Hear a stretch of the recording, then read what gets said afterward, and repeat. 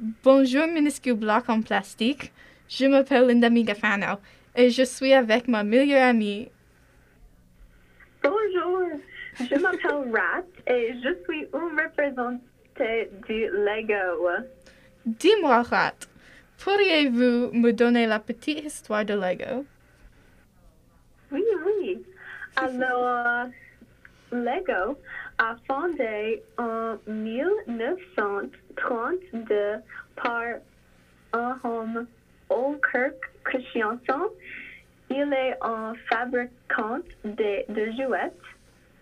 Et oui, alors les jouets originaux faits avec le bois et le mot Lego et les deux mots leg et got qui dans le français qui a le meaning de joue bien. Quand le Lego a-t-il commencé à ressembler à ce qu'il était aujourd'hui? Oui, alors dans 1949, les briques qui ressemblent les briques modernes a lancé. Et alors dans 1960, un feu a détruit les compagnies entrepôts de jouets de bois. Alors il a concentré les blocs plastiques qui ressemblent les briques modernes.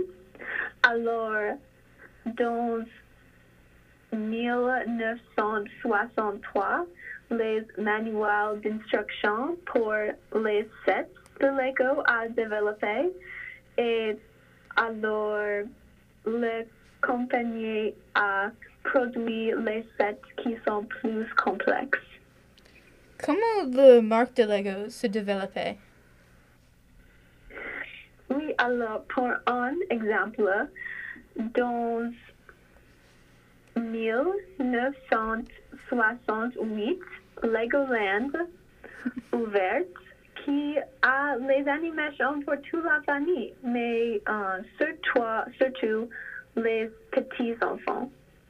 Et à l'entrée de le 21e siècle, Lego a formé les partenaires avec les autres marques. Alors, tout s'appelle la série de Harry Potter. Ah oui. Oui. Et aussi la guerre des étoiles. Et Lego aussi a produit un film de Lego qui s'appelle Lego Movie. C'est intéressant. Comment Lego a-t-il répondu aux mouvements sociaux? Dans le proteste de BLM, Lego actuellement rappelle les jouets de police. Aussi, ils ont donné 4 millions de dollars aux causes.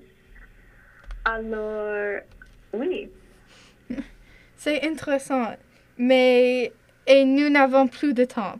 Rendez-vous la semaine prochaine pour discuter les chaussures Stabby. I'm votre hôte et cela a été aidé, je suis confuse.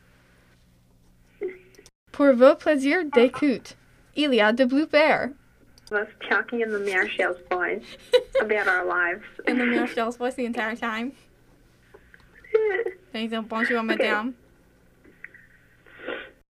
Bonjour, madame. Pour vous... C'est intéressant. Comment Lego whatever you want to do. Who's in class and has to actually do it? I'm feeling personally attacked. I feel uncomfortable in the environment we've created in this podcast studio.